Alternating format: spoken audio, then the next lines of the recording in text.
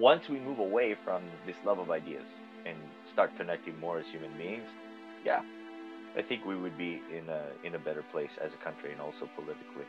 And I think that before we can connect with other human beings, we have to connect with ourselves more. I mean, I could just as easily say, hey, you know what? I know the solution to your problems. Love yourself.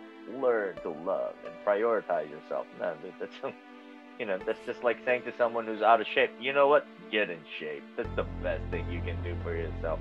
That's not process. That's not even an outcome. Start with caring for something that if you care for it, it impacts the environment. And if you don't care for it, there are clear consequences. Welcome to the Break the Chains, Find Your Flame podcast. My name is Steve Wopolnik. I'm a licensed mental health counselor and one of the founders of the Promethean Project. Our guests are people who have broke the chains of their limitations and found the strength of their potential. We offer their stories as inspiration and as guidance to help others navigate their quest to find their flame.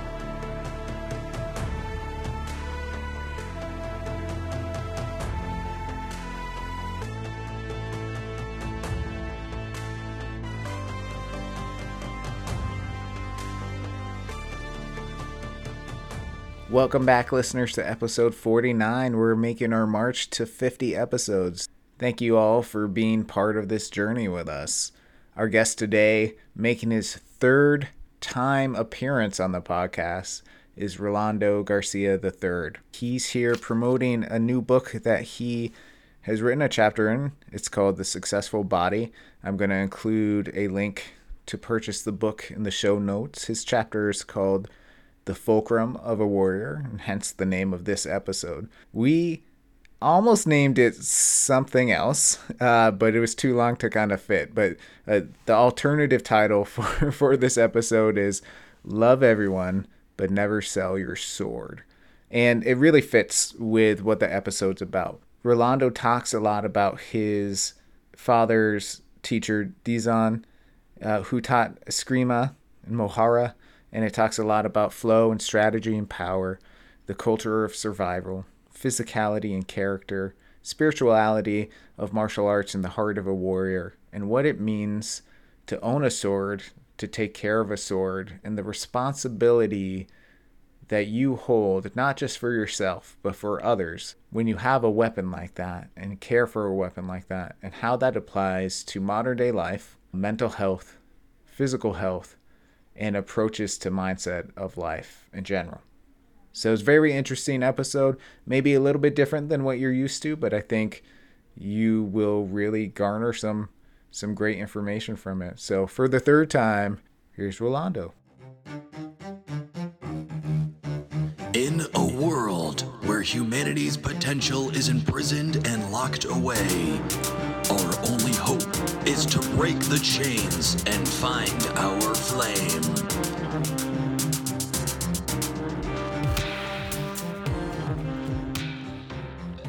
With the book, The Successful Body, it's the first time I'm writing about my dad's instructor and how his philosophy and his approach has actually informed much of who I am as a martial artist and as a person. But that's what I've been up to. But overall good. Just simple stuff, every day, run of the mill, simple stuff is what you've been doing. Yeah.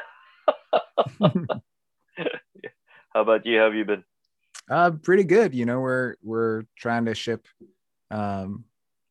we're trying to shape up some of our programming for the nonprofit I built with my brother and sister.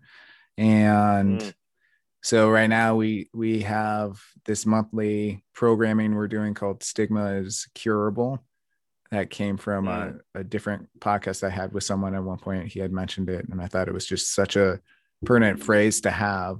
We look at, stamp down stigma and things of that nature, and Stigma is Curable kind of came out because we felt there's a lot of stuff going on that we could start having conversations about. And so really we got some funding through grants. So we're going to have speakers come on. I felt like I might do one or two of them, but I wanted to be more of a host for it and have different people come and talk about different things that they're experts in. So the first one was on ADHD.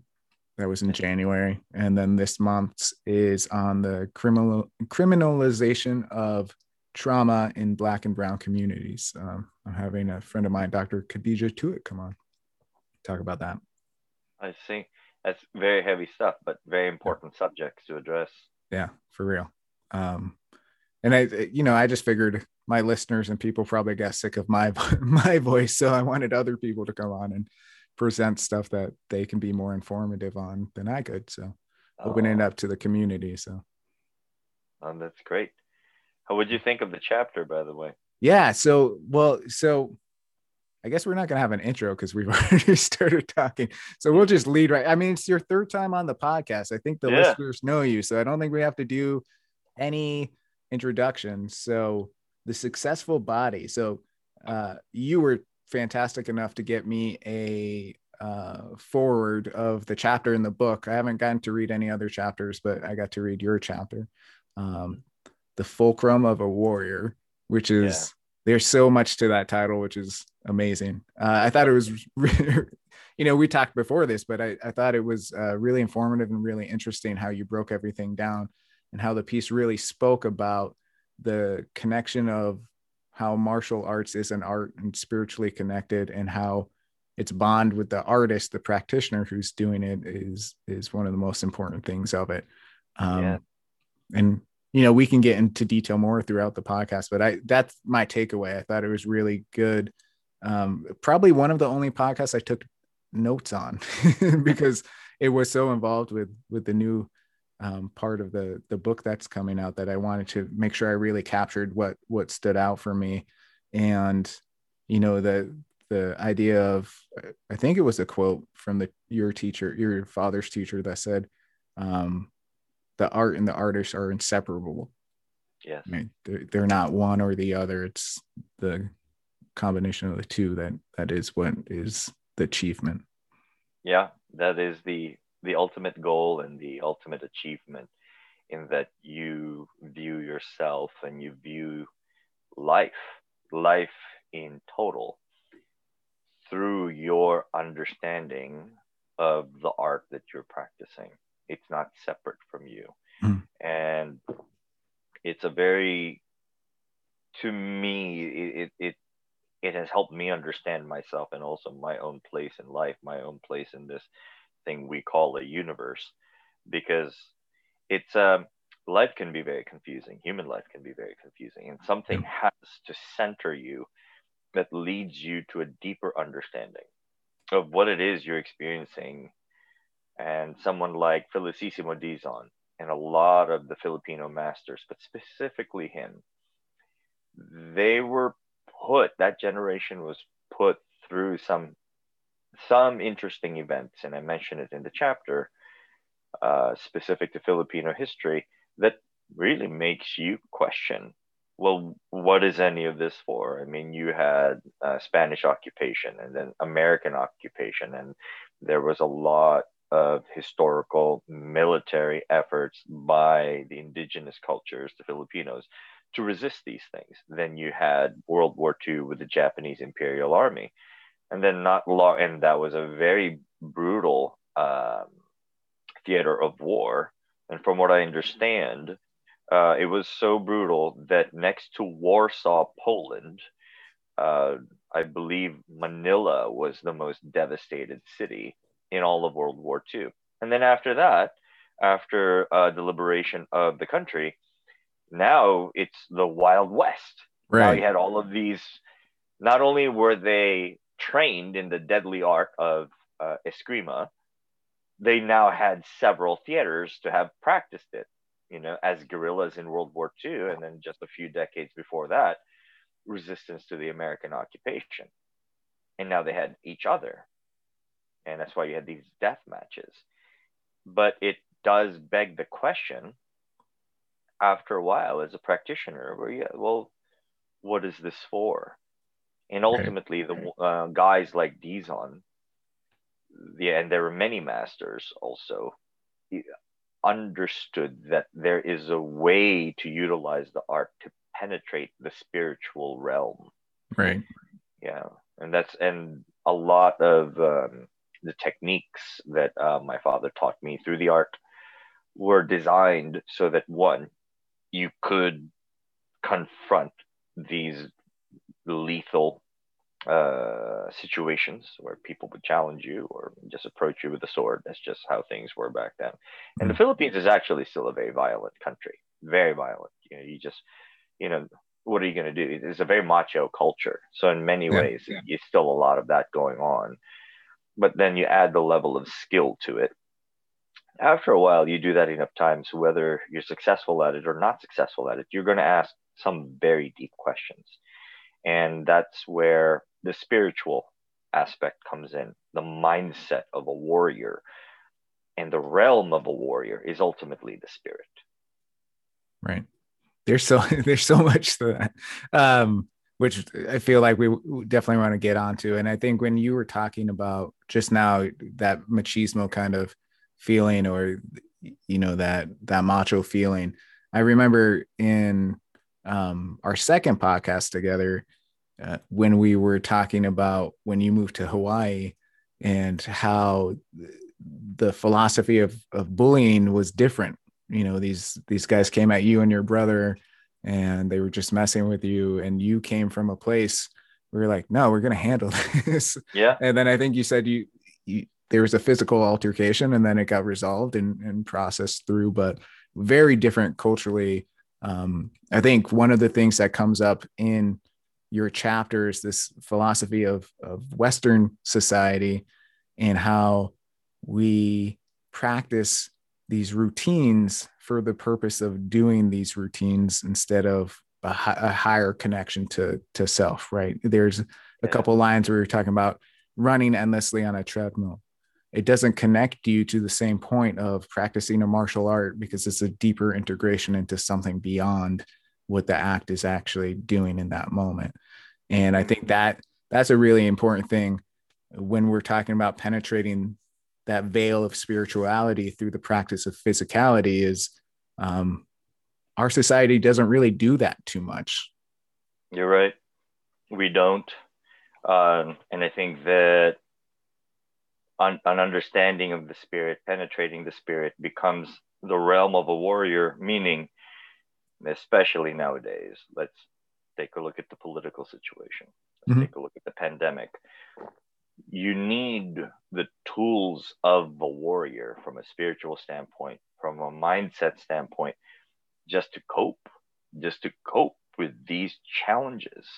There was one detail that always stood out to me about Felicissimo Dizon, in that, my dad would relay these stories about his master and say that the guy would be having lunch and some guy would just say, in Tagalog, "Sir, pwede ba kung mag-ensayo tayo?" Which means, let's spar, which is like a light sparring.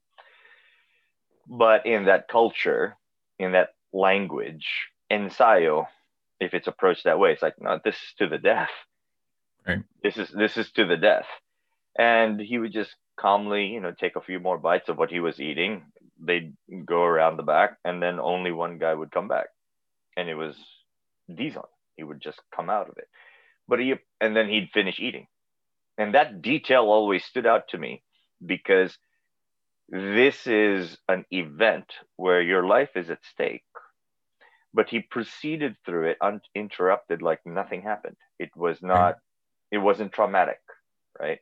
There was no forethought. And some may wonder, well, that happens to be a matter of culture, or maybe a matter of personality. Or if you're a deathmatch master, right, why would you worry about anything? And I think it does beg that other question, which is, well, how do you get to that state where you look at something dead in the eye and just say, okay, let's go. And then you resolve it. And going back to the point about running on a treadmill, there is nothing that is more indicative of how our society works than running in a treadmill. We're always working, but nothing is resolved. We're always moving, but we're not getting anywhere. Right. And there is some sort of internal goal we are trying to achieve. But why is it that every time we achieve something, it never feels enough? And from my own personal practice of the art and through my own personal development through the art, the key thing that's missing, and I go into this in detail in the chapter, is that element of the warrior. And the first consideration of becoming a warrior is that you're asking serious questions about life and ultimately death, because that's what's at stake when somebody comes to you and says, hey, let's have a light sparring match, at least in those times. Your life is at stake, but you're also responsible for this other person's life. We don't deal in any of that in today's society. If I'm running on a treadmill, my life is not at stake, and I'm certainly not responsible for somebody else's life. Famously, I think in June, there was some sort of viral video about the pandemic, and some gentleman was on there, refused to wear a mask, part of a rally, part of a protest, and he says, "You're not responsible for me, and I'm not responsible for you." Meaning, if I'm not going to wear a mask, that means you don't have to wear a mask for me. That is anathema to the mindset of a warrior, which is, no, even though we're fighting, I am responsible for you because I have the skill set and the mindset and the absolute commitment in my spirit to either take your life or give you your life. There was something that my dad challenged me on maybe just a year ago, because we talk swordsmanship a lot. And he asked, Dizon didn't have a sword curriculum. So I'm going to ask you, why do you think he didn't have a sword curriculum? The same way Musashi is famous for never carrying a sword. He carried a wooden sword. Why is that? And, it was a very involved conversation, but ultimately his point of view, and I agree with it, is that there's a finality in the sword. There's an absolute finality. Musashi even famously said in his Book of Five Rings, once you draw a sword, your mindset should only be on one thing, on one thought, killing. The stick gives you a different option. You don't have to kill. When you start thinking of your practice that way, you start digging into the things that get into your spirit, which is, I am actually responsible for either taking a life or giving a life. And you approach things very differently. Your own approach to self-care, your own approach to your place in the universe, your own approach to people who came before you, and even more specifically, your own place in the spiritual realm. And I mentioned this in the book. Felicissimo Dizon was one of those escrimadores who trained in the haunted forests of the Philippines to go into that deeper realm and play with the spirits, as they say. That's superstition, that's tradition, whether you believe or not, it's irrelevant. What is important to point out is that there was a concentrated effort to come to terms with the spiritual realm. I think that I'm glad you observed it, because it's true. We don't have that. I don't know if it hurts us as a society, but I do know that as a result of it, we don't benefit from a warrior mindset and a warrior culture, because the primary realm of a warrior is the spiritual. That, again, I feel like every time we talk, there's expounding on so much of our previous conversations and how they interact. And then every 5 minutes of you talking, I have 80 million questions to follow up on. The first thing, though, will be a little lighthearted. Yeah. I've definitely had an experience with a treadmill that was life-threatening. Not so much. I've definitely fallen on a treadmill and got shot off it. But that's just a little levity to the heavy conversation we're having. But That's yeah, fine. no, I mean, I definitely agree on all those parts. There's so much to it too, because I know that um when we had talked briefly about the haunted forest scenario, I think in the chapter you talk about this aspect where you thought Dizon was also understanding that movement of, and we'll get into it in a minute, of those three stages of what you're talking about. Mohara, is that how you say Yeah, it? Mohara, and Mohara. that's the final curriculum that my father had taught me, because there were several to it, but that's like the final one, and there's like several pieces to it. But yeah, Mohara, that's the Yeah. one. So you were kind of talking about when we were talking in the chapter about the philosophy of strategy, and really spending time with ghosts and see how they move, and kind of Yeah, navigate movement in terms of one's own resolve, and then also decision making to kind of get your opponent to be, I can't remember the exact wording, but you were saying get your opponent to be focused on one area as you kind of come behind and penetrate the opponent's own personal space, right? yeah. So there's a really cool connection of just the movement of spirits and ghosts.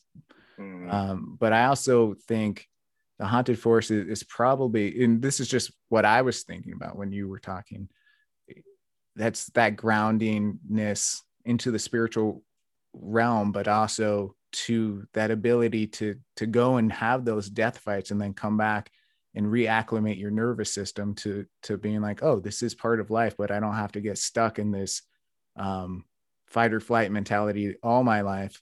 I can yeah. balance it by this connection to spirit. And is it awesome that that's the way society was? No.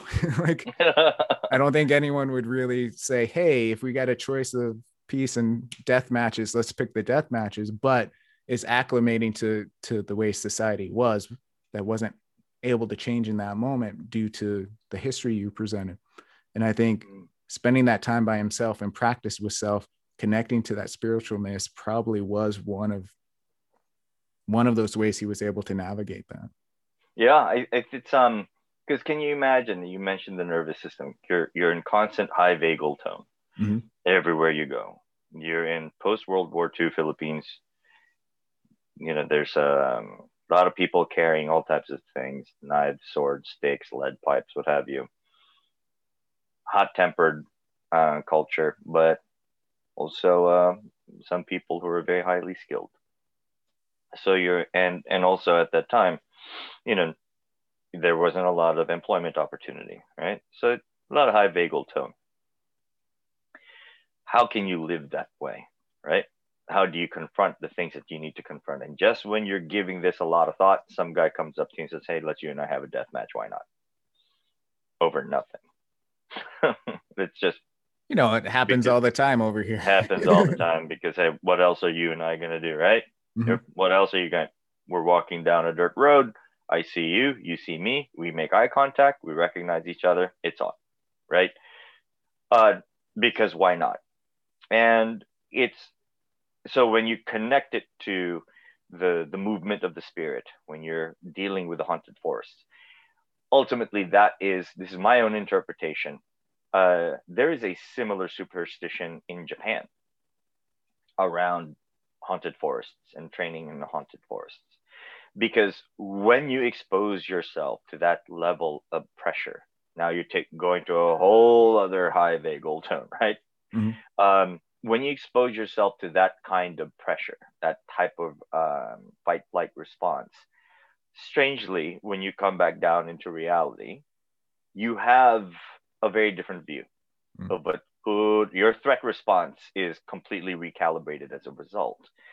And I think that the takeaway for us now, and I know it's a takeaway for me personally, is that if anything that challenges your spirit to become bigger, stronger, those are the challenges that are worth taking on because once you can take challenges to the spirit, all other challenges become manageable, and everything else is kind of irrelevant in many ways, right? But if you don't expose yourself to that, if your idea of challenging yourself is in a safe, controlled environment, something we like to say nowadays is a comfort zone, okay? I will only push myself in a controlled environment. I will only push myself in an event of my choice and an environment of my choice. And if I don't have those choices, then I will not participate in it.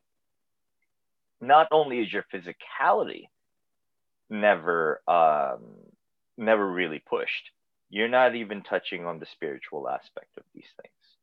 Definitely.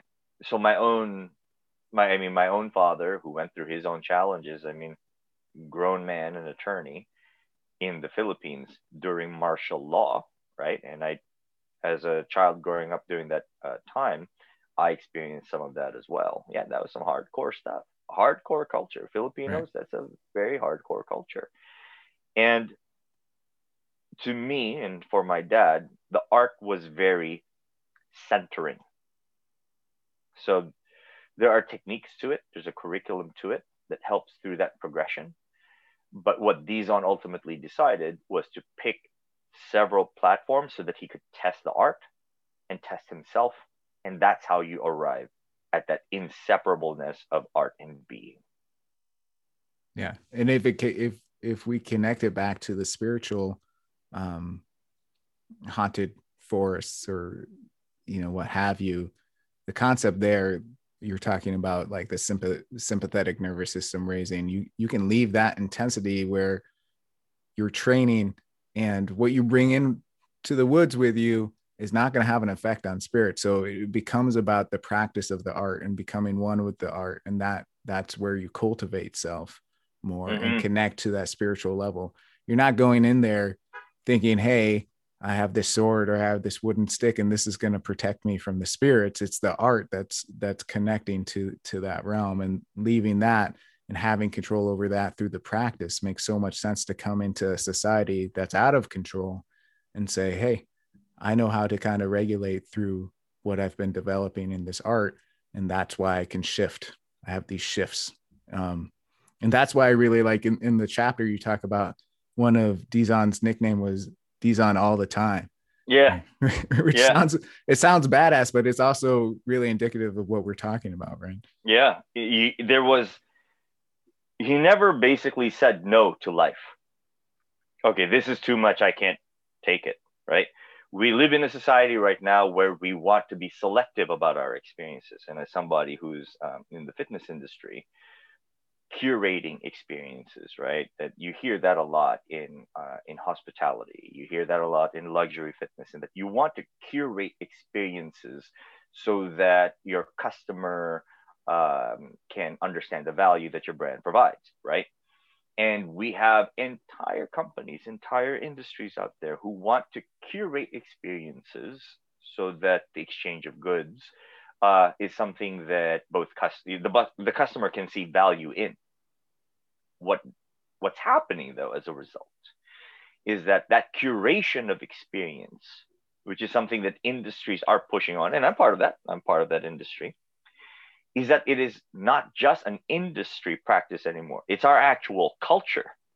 We will only accept curated experiences for every moment of our lives. Yeah. But life has a way of getting through the cracks of our rationale and getting through the cracks of our narrow criteria and insisting that it be accepted for what it is, wholly, purely, and unfiltered. So now, when you realize that your criteria was pure artifice and it's as fragile as a porcelain cup, you realize that you have nothing to hang on to when life all of a sudden hits you. You have someone that you care about and you lost them during the pandemic. Now what? The people, and the worst part about the pandemic is that when you lose them, you don't even see these people. Yeah. They're just taken away someplace, right? You don't have a curated response to that. You have an honest, unfiltered response to it that you cannot TikTok, you cannot put on Facebook. It's this pure, honest place. And you can only come to that place when, first and foremost, you can accept life for what it is. But you become a warrior when you can accept life for what it is, absolutely unfiltered, when you're not broken by it, right? You actually come back from it, just like D-Zone would come back from one of these challenges and just finish his lunch. Because some people, in fact, the majority of people, I don't know, they lose their job, they lose a relationship, and they think that that's the last job they'll ever have, or that's the last relationship they'll ever have. And all of a sudden, the experience of defeat becomes pathological and becomes traumatic, Right. versus, look, this is just a part of the fabric of life. And not only is it a part of the fabric of life that's being put upon me, there is an art to approaching this. So the fulcrum of the warrior ultimately is a very flexible, engaged spirit that understands that all of these experiences are ultimately universal. So the death match is universal, meaning you're always going to have your life interrupted by a challenge that you did not expect. You're always going to have some sort of sense of an invasion where some sort of invading army is coming in. I mean, we just saw that on at the Capitol very recently, right? There's always something that is going to interrupt your curated experience. There's always something that's going to be an inconvenience to you. What makes someone a warrior like a D-Zone is a centered practice, so that how they respond to it makes it so that it's not traumatic. It's not at a very high vagal tone, and they go through life almost like a spirit would go through a material and physical world, absolutely undisturbed and unmoved by any of the vagaries that it has to offer. And then you come out of it triumphant as a result. Yeah. I think there's a lot there to unpack. And one of the things, as you were talking, that always resonates with me when I work with people with anxiety or depression or trauma is what you're saying is not the fact that you have to get over these things that happen to you. It's that you have to face these things that happen to you and process through them. Because, I think we view things as positive and negative too much. And I think that dichotomy offsets what life really is. And it's not necessarily always positive or negative. I view things more as generative and limiting. And when you free up that spectrum a little bit, you can have that spot where, this really shitty thing happened. Right? Yeah. Losing someone you love, that's shitty. I'm sure D-Zone didn't really enjoy killing people, but it came down to it at a certain part, right? That's a shitty experience, even though he won. But then it becomes about processing that, and then eventually, maybe not in that moment unless you have that practice already cultivated, getting to the part where you say, okay, what are my options here? Like, do I make a decision that limits me and holds me back from moving on and I get stuck in this trauma? Or do I make a generative decision that's not always rainbows and butterflies, but leads to an outcome that can pull me out of this and face it and process and get stronger from that process? And that's why I think, dealing with trauma and, personally for me, people coming in to do that work, those are strong people. They don't feel strong.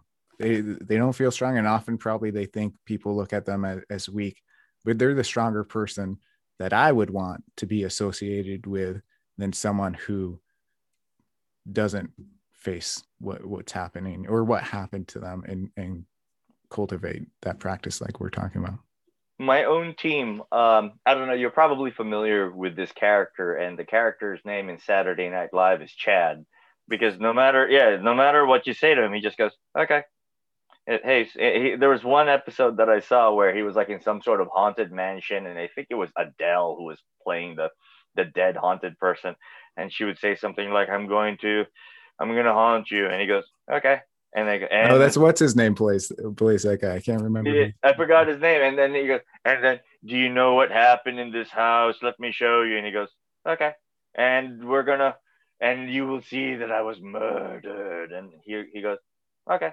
It's just It's hilarious, but I get the point that you're making. Yeah, and I shared this with my team here at Orange Theory. It's just like, if because if you have a high resonant tone responding to this, it now becomes an event, and it's an Mm. event that's now burned into your nervous system. It's burned into your cells, and you now experience life as something that you can compartmentalize as, very high events or very low events.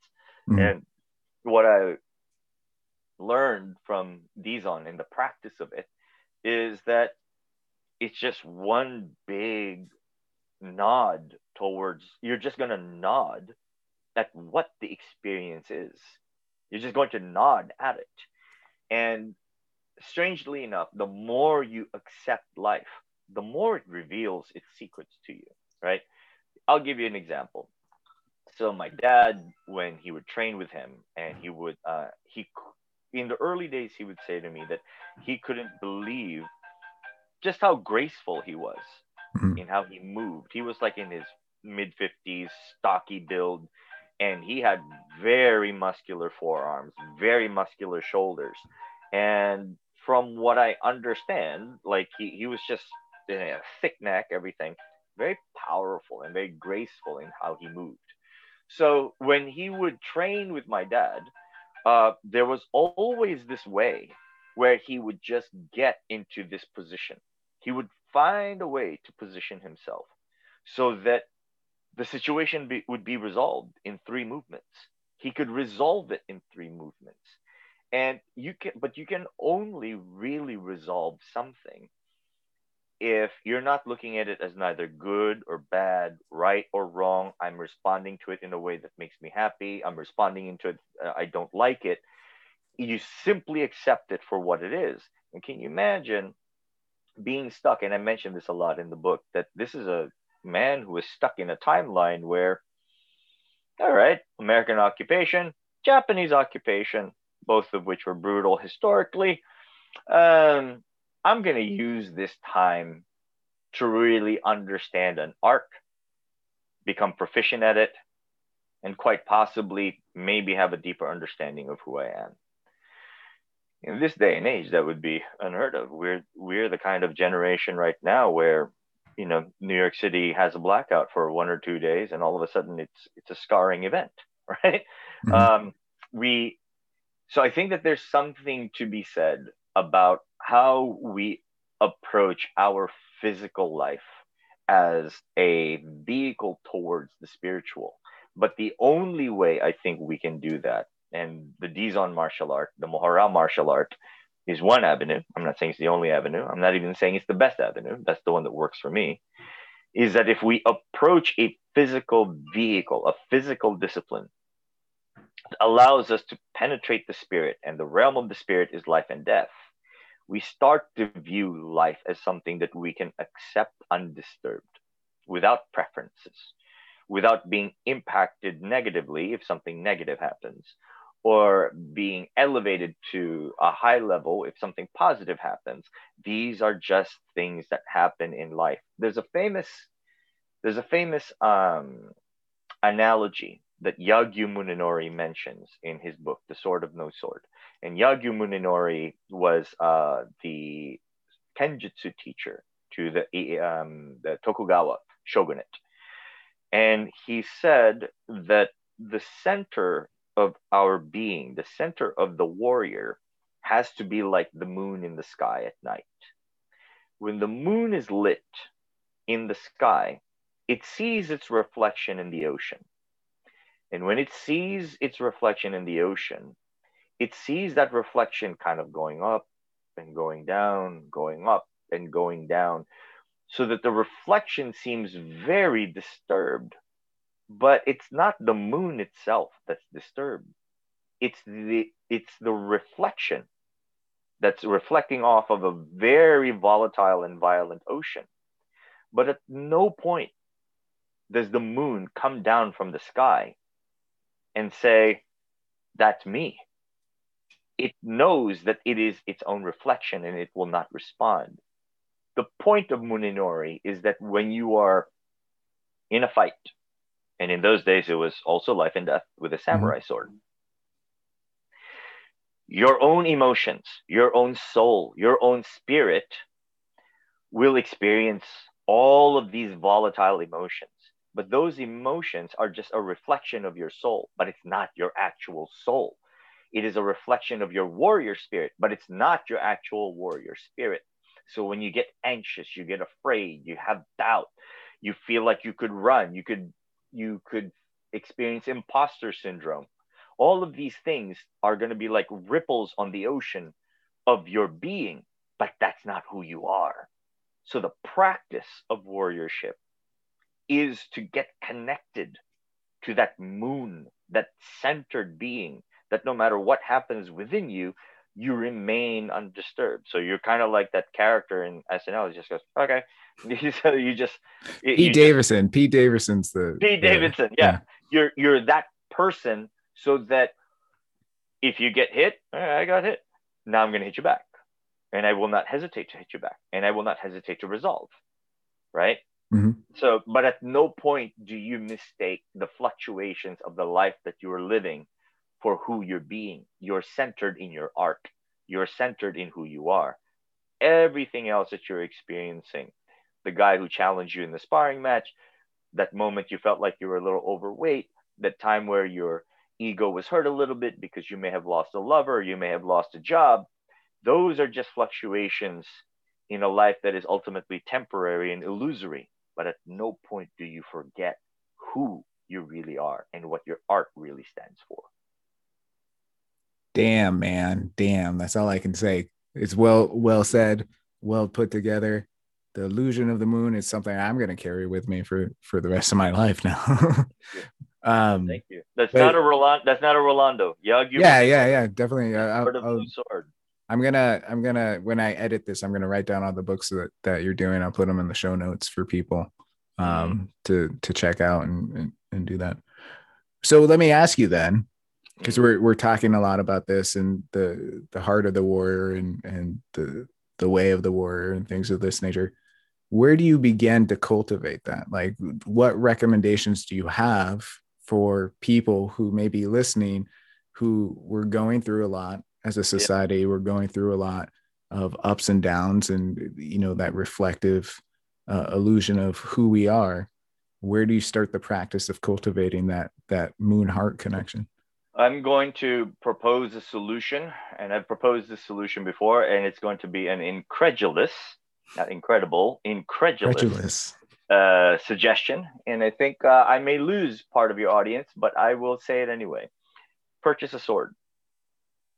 Purchase a sword. Mm. Okay, Rolando, why a sword? Thank you for running both ends of the conversation. I was like, I need some green tea for my voice. So why a sword? Because it is, first and foremost, when you hold a sword, you're holding it for no other reason. So in that exact moment, you're holding a very physical manifestation of our capability. Everyone, all of us, have this capability to take life or give life. And that is something that is lost to us, especially when all we really carry is an iPhone, a credit card, a wallet, some earphones, and a laptop, if we're carrying any of those things at all. So we don't have a reminder of that awesome and universal skill, ability, and responsibility to give or take life. You lose a lot of your humanity. You lose a lot of your own perception of who you are when you're not centered in that, right? It's like all of a sudden I just tell you that you no longer have the ability to choose what's good or not good for you. Once that's removed from you, you don't even understand yourself anymore. Right. So you will have the point of purchasing a sword and the point of being centered is to have a better understanding of yourself, right? Purchase that sword. So now you understand the awesome responsibility of being able to give and take life. That's number one. Number two, swords rest. It will be this one beautiful, cool thing in your own home that if you do not take care of, will rust and will become a very ugly thing that you cannot wait to throw away. We don't have anything like that in our homes anymore. Everything, if it's no longer part of our curated experience, we throw it out. Right. If it is still within our curated experience, because it's part of a subscription model where it just kind of auto renews itself, it auto generates, and it takes care of itself. I don't have to think about that, right? So we have to reintroduce those pieces of those things in our lives, things that we have to care for. If these things will fall apart if we don't care for it. And also number two, something that does not auto renew. There is a famous sword in Japan. I believe it was Tokugawa Ieyasu's. It was called Crying Fox. They have very beautiful romantic names for their swords. That's the kind of care they put into it.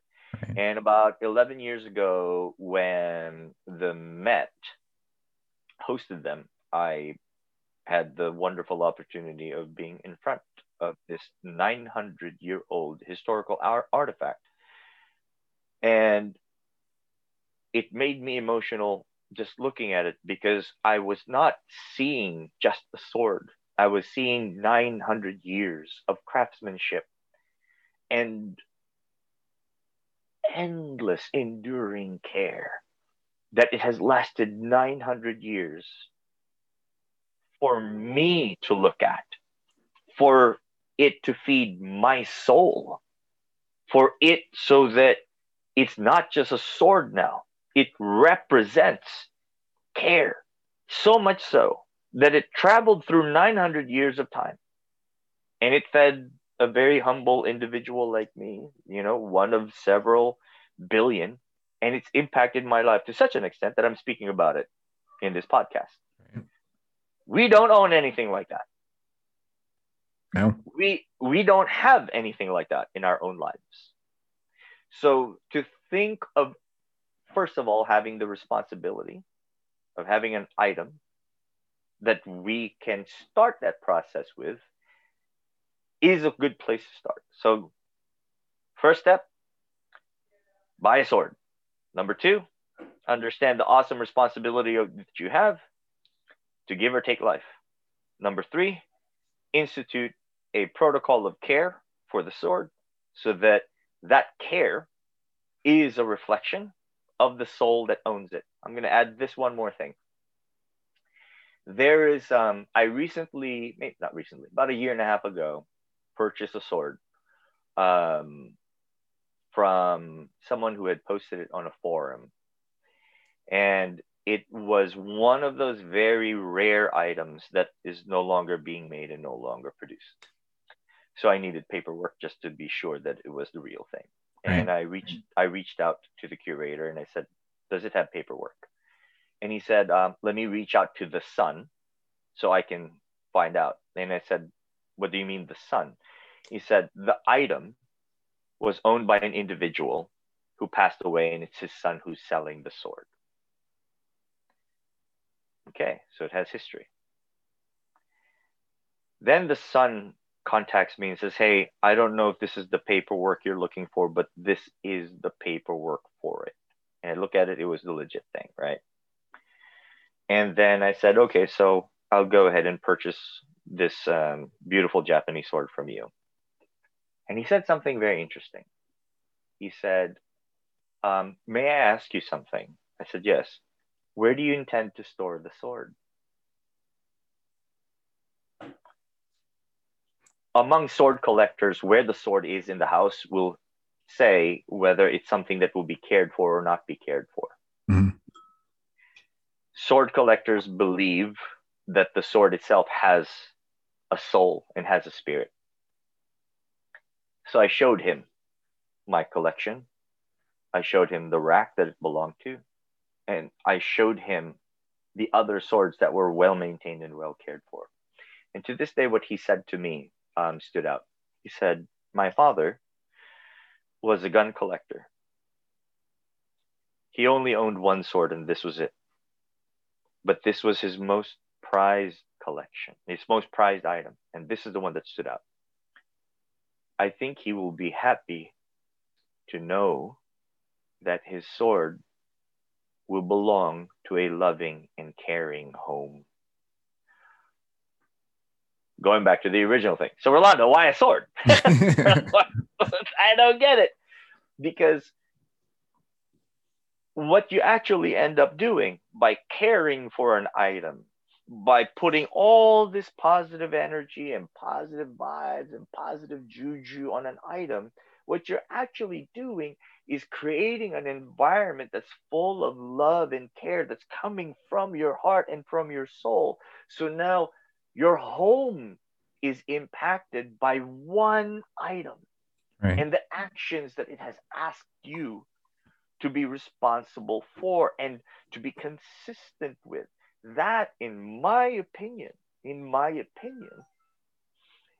is where fitness, the fundamental message of fitness, should be, but is not emphasized enough. What you're hoping to do is to put so much care into yourself, into your soul, into your spirit, and into your energy, so that the very environment that you belong to has been impacted so positively, so that now the home, the workplace, wherever you go, they pick up on that energy. So now when you pick up on that loving and caring energy wherever you are, that's why when a warrior is present, there are no fights, because the spirit of that warrior has permeated so much through the environment that it's only calmness, peace, and I use this word very specifically, only love persists in that environment. That's the goal. Amazing. So purchase a sword. Purchase a sword. I think it speaks a lot to, it's kind of come full circle. When we started talking, we were talking about, the pandemic and this real sense of individualism that has kind of come out in this matter, but in a sense kind of been the founding of America, right? Is this individualism approach to, hey, this is free speech. I have all this stuff, which inherently is good, but when it gets into such a structure throughout everything, it prioritizes individualism over a collective whole. And I think what you're talking about is really just taking responsibility that we're not just about ourselves. We do have responsibilities to other things and other people. And I think that to other people, and I'll add to message. That. Yeah, because I think the problem that we're running into, and I just want to address this a little bit, is that I love this country. I love Americans. Okay. Mm-hmm. I think one of the things that we can be better at is to move away from this love of individualism, this love of the Constitution, the love of country, the love of a nation, and a love rather for fellow Americans, but more importantly, fellow human beings, right? Yeah. If we pull out a map, okay, America over here, South America over here, Mexico over here, lines on a map. You take that satellite up into space, you can't see any of those lines. Right. They don't exist. You cannot love an idea. You could be adherent to it. You can be a mouthpiece for an idea, right? But you cannot actually love an idea. And America is not an idea. America is the people you are with, Right. the people you care for. And I think that that's when that love of an idea, any ism, right? When that takes precedence over the human being, but more specifically, when that takes precedence over the human spirit, that's when you run into these kinds of problems. Because if you notice, right wing, left wing, what were they afraid of? They weren't necessarily afraid of fellow Americans. They were afraid of isms. Well, if I vote this way, then it's going to become communism. Yeah.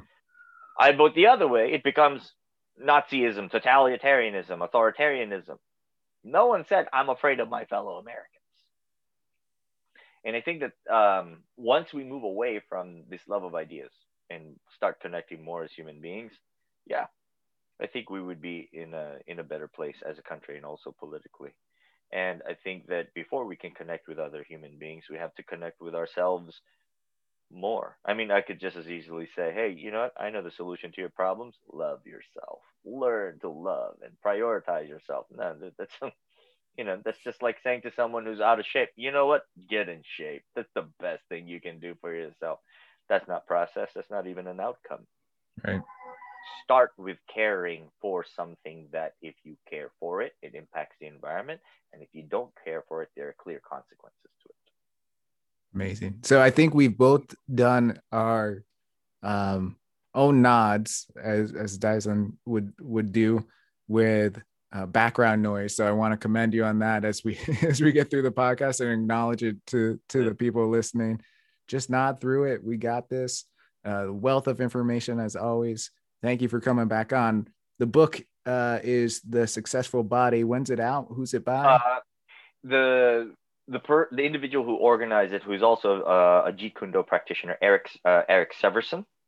He's a speaker and an author, and he organized a lot of world-class experts. I'm very humbly invited to this book to participate in it.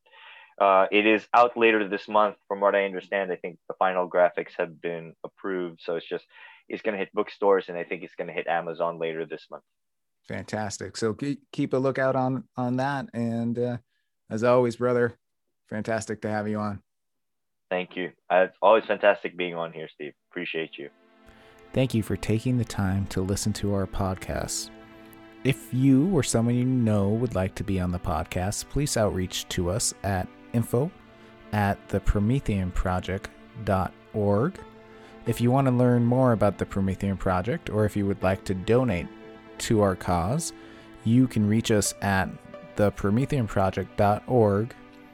If you really do enjoy this podcast, please share with your friends, like our posts on social media, on Instagram and on Facebook, and please leave us a review on Apple Podcasts or any podcast app that you like to listen to. Again, thank you for taking a listen, and remember that the most important step is always the next one.